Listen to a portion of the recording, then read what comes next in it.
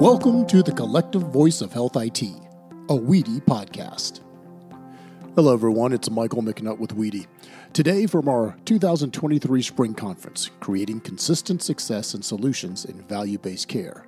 Our presenters, Dr. James Dom Dera with Pioneer Physicians Network, and Rick Foerster, Senior Vice President of Value-Based Care with Privia Health. Today's moderator is Michael Pattwell with Edifecs, who also serves as co-chair for WEDI's Payment Models Workgroup. Thank you, Michael, and good day, everyone. Both Dr. Dom Dera and Rick Foerster are both experts and leaders experienced with value-based care, and they will be sharing their experiences with us today. So I believe we'll get a glimpse into the steps our industry can take to build success and move towards alternative payments. So I'll turn the microphone to Rick Foerster first. Sure, and good morning or good afternoon. Sorry, everybody. We made the changeover, I guess, depending on your time zone. But good to be talking with you all today about a topic near and dear to my heart. Just a little bit of background on myself. So I've been working at Privia Health since the early days, was one of the early employees of the company, and have really been on a fun ride helping to build a primary care-centric physician enablement and medical group across the country.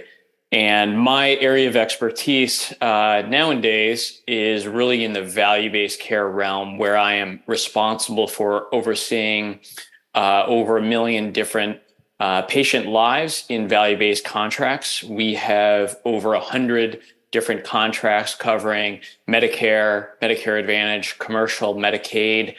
And really our mission is to partner with physician groups, mainly, like I said, primary care, but we have a lot of medical specialties as well.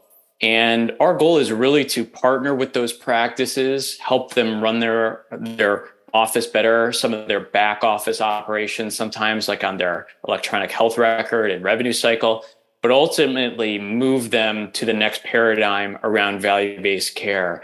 And that's what we'll be talking a little bit about today. So Michael, if you go to the next slide. So just wanted to talk a little bit about our view into how do we transform physician practices at scale consistently to be able to generate really strong value-based care success on a consistent basis, right, to the topic of this session. And I think consistent value-based care performance is something that's very hard to do. We're really past a lot of the early innings of value-based care, where you could just sort of throw your hat in and participate, and maybe you'll be able to get some sort of limited success.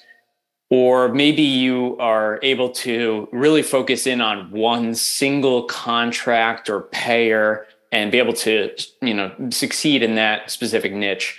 But as soon as you start to get into multi-payer, Medicare, Medicare Advantage, commercial, Medicaid, as soon as you start to go across broader practices, different types of practices, certainly different markets, it gets to be a very, very hard challenge to be, how do you create that consistent success? And so at Privia, we talk a bit about our transformational journey. And this is how we try and think about taking our physicians from start to finish along the journey. And I won't go through this in excessive detail, and you can certainly read a lot of the bullet points here. But just sort of some of the high level points from left to right is, first of all, we really start with trying to get the practice fundamentals right from the beginning. We really believe that for a physician office to excel at some of the more advanced concepts along the right, in capitation, risk, managing total cost of care, getting into specific disease states and problems, they have to be able to run their office effectively on a base level, having to do with their EHR, revenue cycle, payer contracting. And you have to set that foundation right. Then we believe that you really have to enhance the patient experience, really regardless of what environment you're in, whether it be fee-for-service or value-based care. And patient experience is about how do you attract, retain, and engage your patients at scale consistently in order to engage them. And for me as a value-based care guy, if we can't engage a patient, we're dead in the water in terms of anything we want to accomplish. And then steps 3 through 5 is really about how do you take on that value-based care component where we really believe in getting that bread and butter basics right, quality, risk adjustment, understanding attribution, understanding your data, engaging with physicians. And that is something many times you just work on forever. But that becomes sort of the new normal in terms of your day-to-day operations. And then when you've got those things settled, then you can get into a bit more advanced concepts around managing total cost of care, curating your referral network to send your patients to high-value specialists, beginning to work on specific disease states or patient populations that might need more help.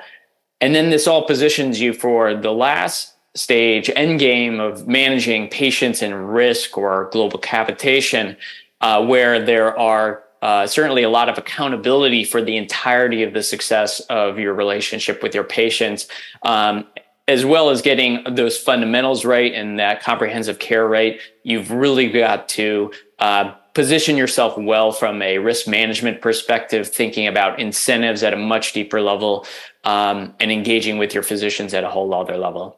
And so that's sort of the broad run through in terms of how we try and create consistent success.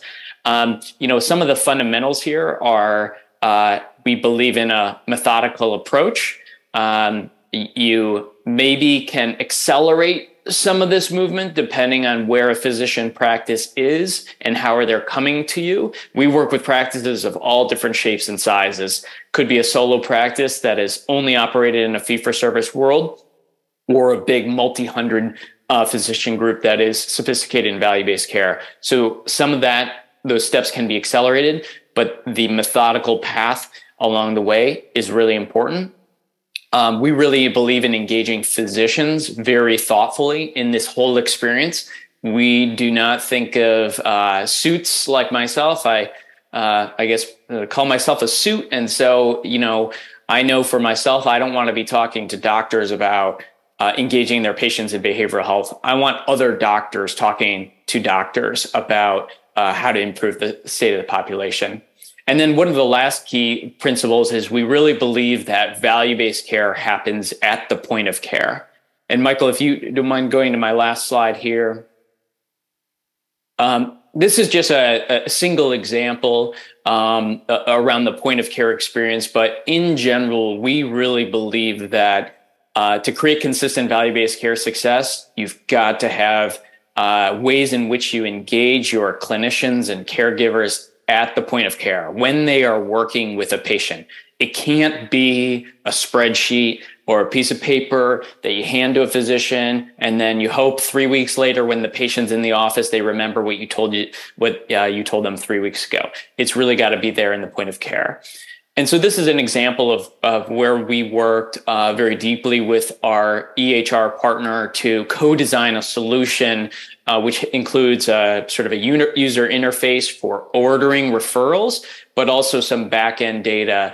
And essentially what we learned in our experience digging into referrals is most physicians' referral patterns are all over the place, to be honest, and can really be designed in a myriad of ways and based off of how they've always done things, who they know in their network and so on, but was not necessarily data-based.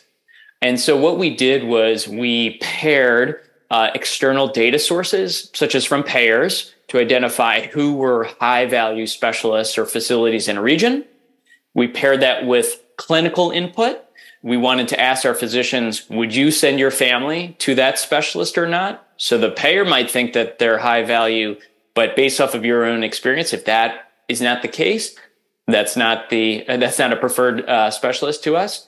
And so how do you combine this data with the clinical input to create a virtual narrow network of specialists and facilities in an area, and then input that into the workflow so that when you are making a orthopedic consult referral, you are able to see who are those high value specialists, allows us to track that, see if the referral happened to the right place and so on.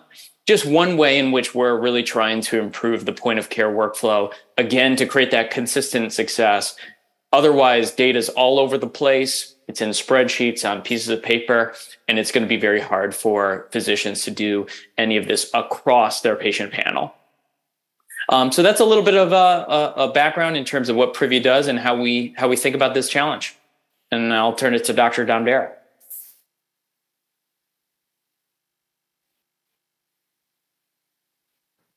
Thanks, Rick. Can we go to the next slide, please? Thanks, everybody. My name is James Dom Dera. There's just a quick update. I don't work for New Health Collaborative any longer. I'm a physician at Pioneer Physicians Network, and I'm also the VP of professional standards with them. And I think I'm just going to take all the things that Rick just said and just amplify them and just show you how we're doing our version of everything he just said, because he's 100% correct.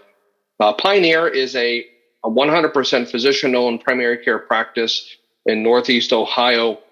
We've been around for nearly 30 years, and we've grown dramatically since then. We started our value-based journey more than 10 years ago. We partnered with a local health system in one of the first MSSP ACOs in the country. We quickly recognized the value of team-based approaches and grasped the NCQA PCMH model. Next slide, please. But we recognized that we wanted more out of a value-based arrangement that we could get just on our own or under the ACO model. We wanted to engage payers, just like Rick said. When you start to think multi-payers, you really need to think differently. And so we partnered in 2019 with a provider enabler, a nationwide provider enabler called Agilon. Next slide. So that we could form through Agilon a partnership called Paradigm Senior Care Advantage. And through Paradigm, we now have 5 full risk Medicare Advantage products that we are again at full risk for. We're also part of ACO REACH. We were formerly part of DCE, now ACO REACH. And so this has kind of been our journey toward value. Next slide. We recognized from early on in our ACO days and forward the value of primary care. I know everybody here probably knows all these stats, but I think it bears repeating. For every dollar spent in healthcare in this country, only a nickel goes toward primary care. You could double the amount of spend on primary care and still save money to the healthcare system, because the data are clear that when you put more primary care docs in an area, the cost of care tends to go down and the quality of care tends to go up. So we've leveraged that, and we have a partner that's leveraged that, and our payer partners, quite honestly, have a buy into this as well, to do a data-driven, team-based approach. So I thought I'd give you just in the next few moments this kind of a peek under the hood of how we actually do this on a day-by-day basis to get to value-based success. Next slide, please. One of the first things we did was to build our own data repository. There's always disagreement in terms of what is the source of truth of the data. From a payer perspective, they're going to say claims data, and it makes sense. They're going to say, we know that mammogram care gap has been closed because we paid for that mammogram 3 months ago, for example. Providers often say that it's the EHR. So if I documented that the patient had a colonoscopy in 2017, it means they had a colonoscopy in 2017 and that care gap is closed. In reality, the truth is probably somewhere in between. And so we've built in-house our own data warehouse where we pull claims data from our payers, our tightly aligned payers, and also from the EHR. And we have a live, refreshed daily dashboard that providers can go to. It's unblinded, so I get to see how everybody else is performing, and they get to see if I'm performing.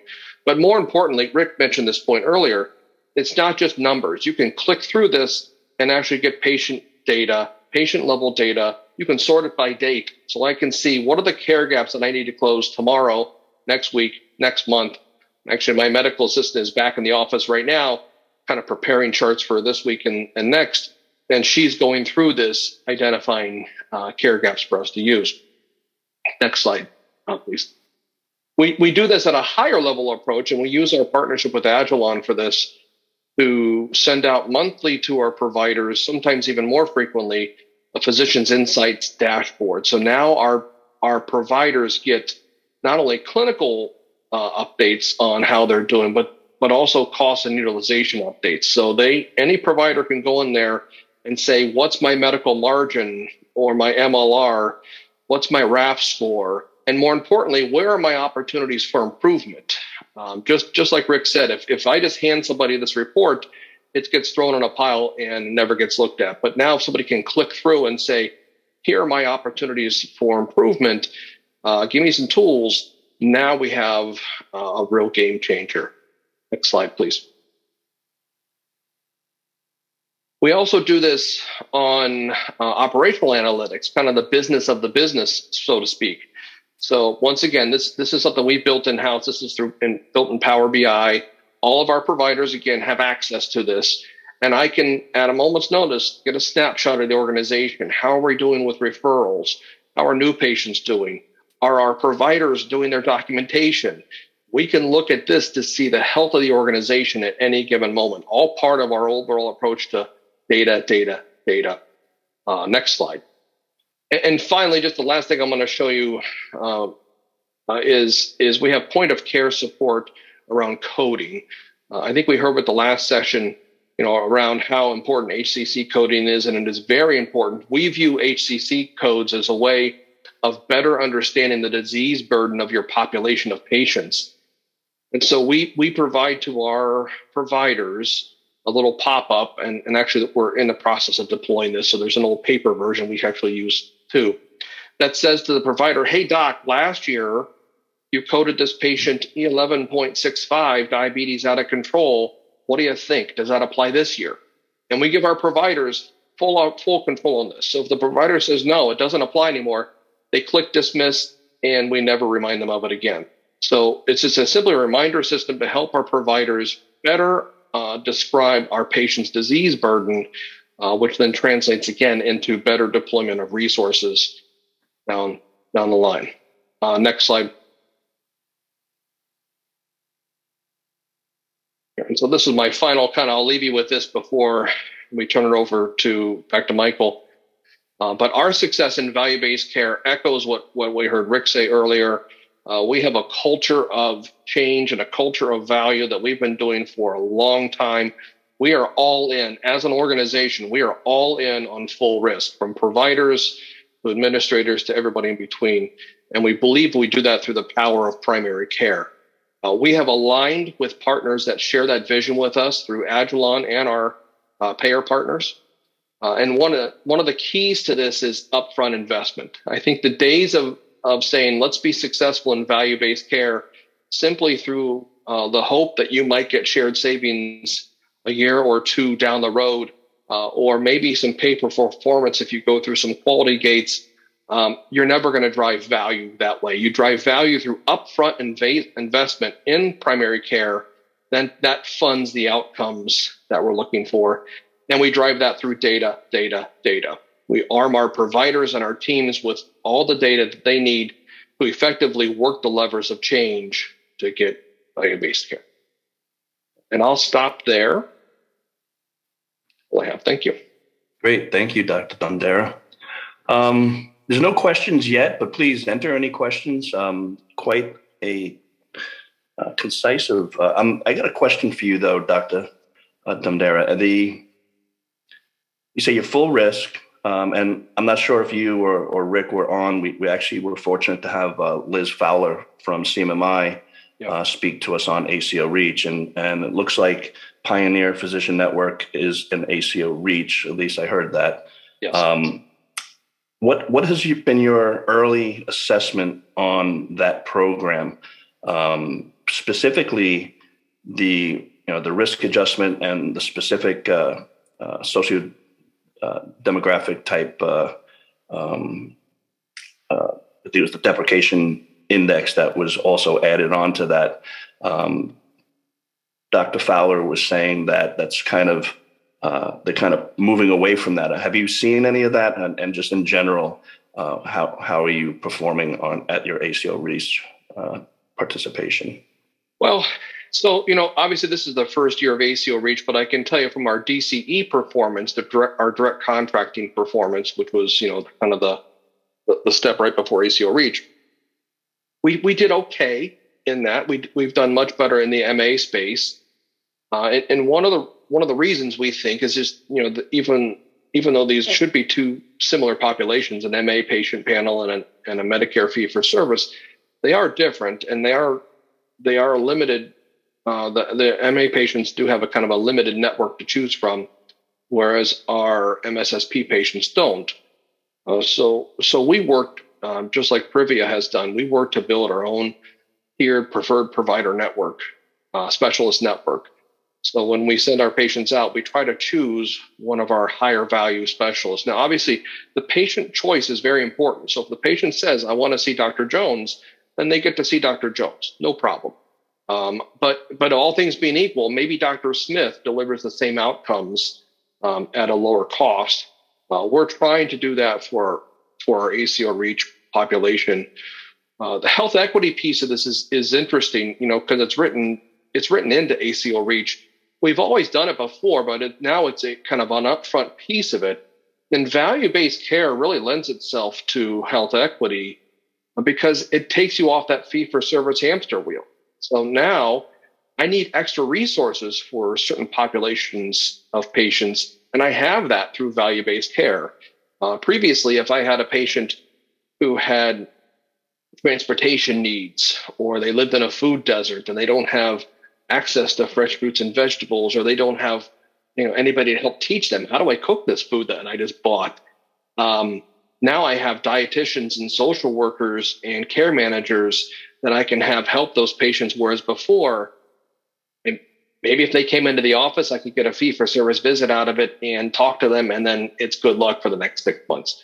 So I think really the ACO REACH model for us and value-based in general has been a great tool for health equity for our patients.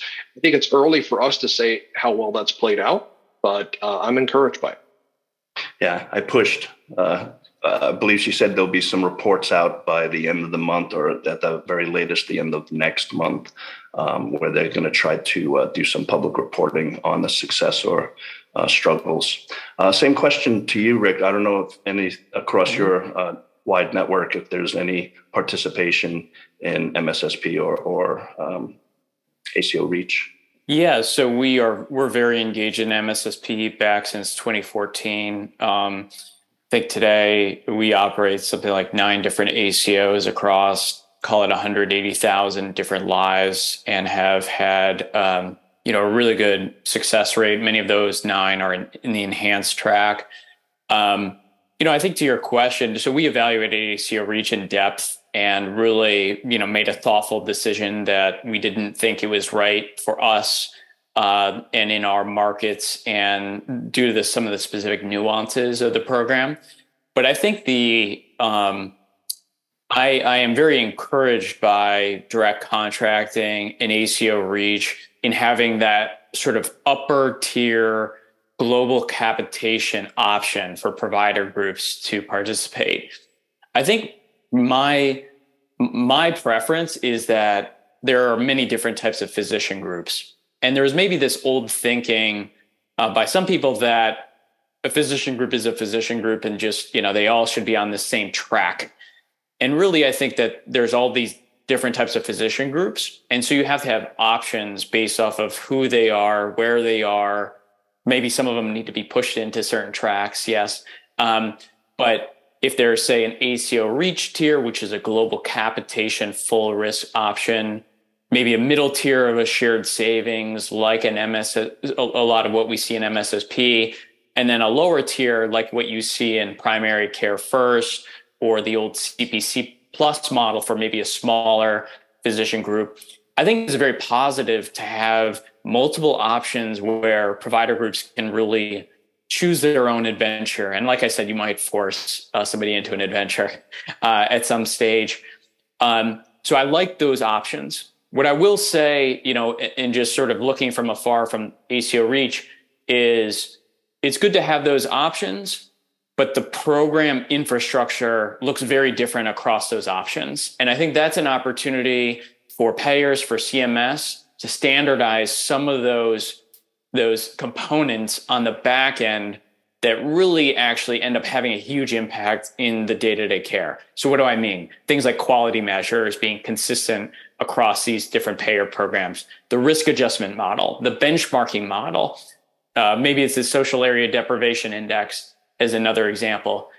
When these programs are each created in isolation and come up with their own set of quality measures or risk adjustment model, it creates a lot of difficulty, I think, for physician groups who are trying to create that consistent success in value-based care where I've got an ACO REACH that is like this, I've got a MA program like that, I got a commercial program like that, and then all of a sudden you have 100 different quality measures that you're trying to manage. And so I think there's definitely an opportunity to streamline some of those things, and that actually might help some of the early days of these programs versus sort of like, we're just going to try a different model. Yeah, and you might be happy. I don't know if you were on Dr. Fowler's session, but they are going to be announcing 3 new programs. One she mentioned was an advanced primary care. Another one was a state total cost of care. So it looks like they're not waiting for a lot of results from ACO REACH, although they will be publicly reporting some soon. She seemed pretty upbeat about it, especially when October 1st of last year came around and a lot of the awardees dropped out. Yep. She also mentioned, I think they're up to about 140. So they actually recovered and got additional, I think it was like 135, now it's 140. So Yep. Some of the folks that dropped out either rejoined or new participants were awarded ACO REACH. So she's pretty upbeat about that, and at least three new programs coming out. If I could just comment on that, I think it's really interesting where if you look at all traditional Medicare beneficiaries, what's really interesting, I think the latest data is that only 40% of all beneficiaries are in a MSSP or ACO-like program like ACO REACH. Only 42%, which was actually shocking, I think, when the first time I heard it. And so there's still just a ton of physician groups out there who are not participating in a program that there is opportunity on. We kind of call it the low-end participation. But what I do think is very encouraging is you do see a sort of rise to the top where sophisticated physician organizations who are more experienced in value-based care, such as Dr. Dom Dera's group, many of the previous groups as well, we're jumping levels. So we're quickly going right into the enhanced program as an example, or speeding our acceleration to full risk and Medicare Advantage-based programs. And so I think there's an encouraging story there around, for the ones who have been in it for a while and engaging, they're jumping into those higher risk programs. But you still also have to solve for that 58% that is really still sitting on the sidelines, which is quite a bit. Yeah, the latest numbers I saw with Becker's Hospital was like 13 million in MSSP and maybe 2 or 3 million in ACO REACH. So yeah, there's a wide gap. So hopefully, anything you want to add to that, Dr. Dom Dera? Yeah, I think those are some really good points, and I think one of the problems with value-based care where we are right now, and Rick kind of mentioned this. So if I imagine myself, I'm a small, let's say 2-provider group in the middle of Nebraska, and I have to do value-based arrangements with 3 different MA programs, and maybe a couple commercials come in and say they want to do a value-based, and I'm going to join some sort of CMS thing. Maybe I'm not ready for ACO REACH, so I'm going to do primary care first. I have to have a substantial infrastructure in order to manage what metrics am I supposed to do, what financial targets, what rules and regulations do I have to follow. It becomes nearly impossible. And unfortunately, the answer is, fee for service is easier. So I'm just going to do that. So it's value-based right now is almost limited exclusively to either practices that have partnered with a Privia or an Agilon or an Alidate or one of those nationwide provider enablers, or they're larger primary care or multi-specialty groups who have some sort of infrastructure that can manage it. In my practice, it's both. We've partnered with somebody and we have some infrastructure. And honestly, that's the only way we could even have a hint of success in this, just from a keeping track of metrics perspective alone. Otherwise, it's just go back to fee for service. And that really needs to be kind of one of the big driving forces of these as we go forward is how do you make value-based care the easy button for every practice across the country? How do you do that? Because right now, unfortunately, fee for services.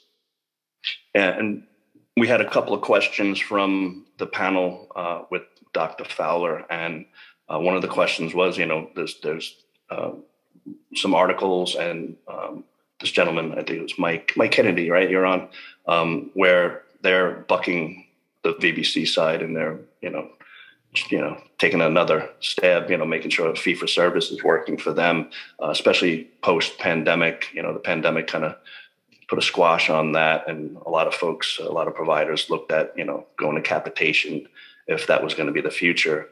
They needed to get paid, even though they couldn't have a fee for service methodology there.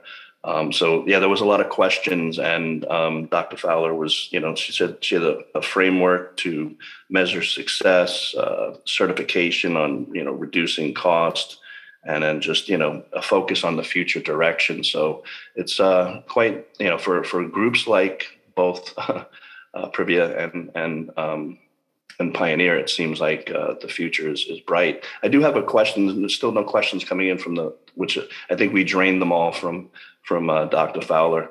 You mentioned HCC and coding and all that. Are you doing that obviously pre-visit and then post-encounter submission and all that? Or it seems like both of your organizations are pretty robust on both value-based care, but also on the risk adjustment side. So could you speak a little bit to your HCC coding and how you're taking care of that before the visit, after the visit?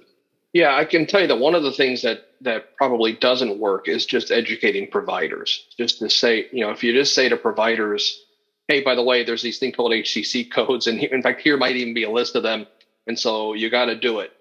That probably is just not enough. In my experience, both here at Pioneer and in previous organizations, I've seen it pay providers educated till we're all blue in the face, and it just doesn't move the needle. You need some sort of support. And so in our instance, we have physicians and nurses who actually go through the chart, scrub the chart, look for care opportunities. We also do that then from a claims perspective, and we deliver that to the providers up front. And we do that multiple times throughout the year. One of the values of the annual wellness visit is not only can I go over the patient's needs, you need a tetanus update or you haven't had a colonoscopy in a couple of years, but also look for those coding opportunities I missed. So it's a multi-stepped approach, because if you just take it one way, especially an education way, it won't get done. And again, we're very mindful of this. Is it really is a way to better understand your population of patients. It's not just how do I code better to make more money. If you do that, that's just going to get you short-term gains. You really have to think of it as how do I better understand my patients? So, for example, we are in the process of rolling out a kidney care program through a nationwide kidney care provider that we're going to partner with. And so it's going to be initially limited to those with stage 4 and stage 5 chronic kidney disease.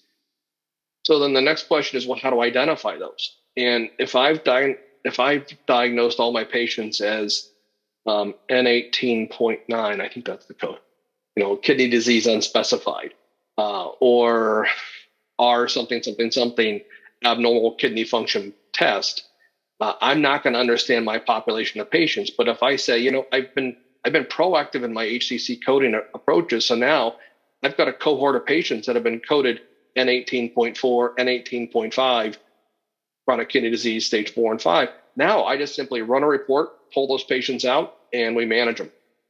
And so that's the other value of HCC coding that we brought to our providers, and why we take such an aggressive approach for it. Great. And Rick? Yeah, I think Dr. Dom Dera is right. Pairing the training and education, but then how is it actually going to work in the workflow on a day-to-day basis? So critical with the support staff. I don't want to repeat what he said, but I think the two other points I would make is, I think there's really an opportunity, again, leveraging the workflow to incorporate not only recapture gaps, previously diagnosed conditions, but also suspect gaps or clinically inferred gaps.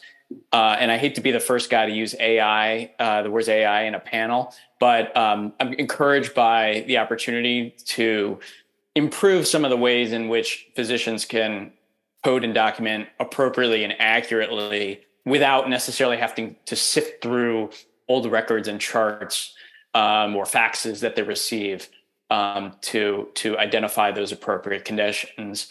And then the second point is, I think physician groups need to be thinking about the compliance element of risk adjustment, especially going forward. You're seeing increased scrutiny. I think the first wave was really targeting Medicare Advantage plans in terms of you're only upcoding, you're never downcoding, using home assessments, purely for, documentation purposes, non-clinical purposes.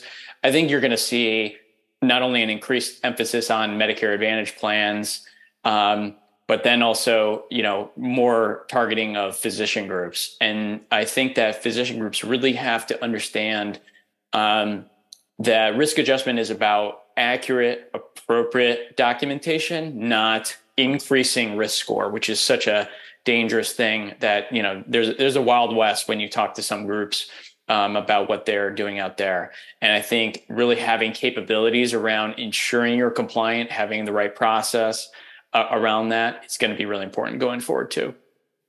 Yeah, it sounds like, that at least the Pioneer, you seem to be working with subject matter experts and coding experts, that you don't really need any type of like natural language processing or AI, as Rick is mentioning. Well, it's funny you mentioned that. So I'm in Boston right now at a conference for our EHR vendor. I mean, it doesn't matter what it is. So I'm here at this conference for our EHR vendor, and it seems like every sentence is a noun and a verb and the word AI. AI is all anybody is talking about at their conference. It's kind of the same conference last October. Nobody mentioned it. So it is the hot topic right now. They're showing some products, and of course, you just type in make my patient's care better, and magically AI solves all your problems. Solves everything. Right. So I think AI is a tool that'll get used, but ultimately it's the human being. And Rick is right. I mean, for those practices that look at HCCs as an opportunity just to, improve my top line, you got to be careful. For those of us that use HCC as a way to understand our population. So for example, the new version of HCC is coming out next year, version 28, and it'll probably for many providers end up in a reduction of risk score as certain codes go away. We looked at that and we said, okay, we'll work with that, but we have other levers to control value-based outcomes. We can work on keeping patients out of the hospital. We can work on delivering care management resources to them. We can work on sending them to high-value specialists, or look at their medications and where can we save them money and the system money. So HCC is just a piece of the puzzle. And if you look at it like that and it's a way to understand, you'll do fine with this process, with or without AI. Yeah, no. And some of these penalties in the press in the last few months are pretty scary. Yeah. With all the upcoding and such. So I agree. If we practice value-based care, there shouldn't be a need for it. You just need accurate documentation care for every patient, and it should take care of itself. But I mean, one of the things I don't mean to interrupt, but one of the things, the exciting thing about value-based care is you don't need to bend the curve much. A 1 or 2% savings is substantial. So you don't have to reinvent the wheel here. You just have to slowly change that curve. Take some of those high cost patients, high utilizing patients, and kind of look for the reason why and change that, and you'll be successful in it. So we tend to look very globally at things and not worry about any one piece of it. Well, I miss Northeast Ohio, lived there for 5 years. Seemed like there was a Cleveland clinic on every corner. Yes. Don't remember, university and others, but never ran into Pioneer. But you sound like an amazing organization. Well, we're growing, and the Cleveland Clinic is a very good organization here in Northeast Ohio, and quite honestly worldwide. Their model is different. Their model is tertiary and quaternary care, and they do it very well. And so what we've said is let's not try to compete with that. Let's work on the primary care side. And so if our patients need to be seen by Cleveland Clinic providers, great. They're going to get fantastic care. Our goal is to keep them out of any health system initially. Great. And Rick, anything you want to add to, quite an impressive national presence for Privia?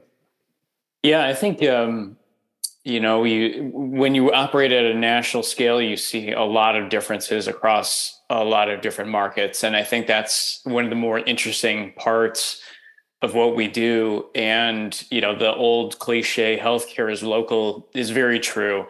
And you can have these technologies, these models, incentives that are more standardized across markets.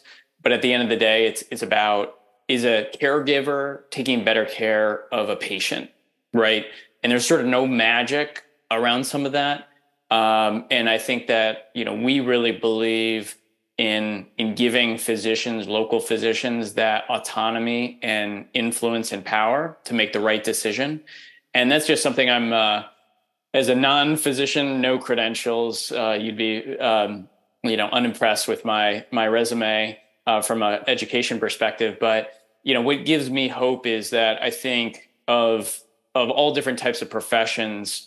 Yes, physicians are ambitious. Yes, they're very competitive, but they're very altruistic. And I think when you give them the right data and the right aligned incentives, they figure it out. And that's what I think is most encouraging around value-based care.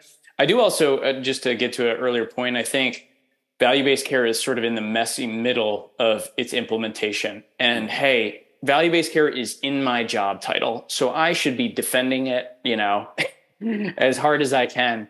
But the reality is, you have to be careful not to drink the Kool-Aid, and you have to say, well, where does value-based care make sense? Where does it not make sense? Again, like I was saying before, what are the stage in which the physician or the payer is in?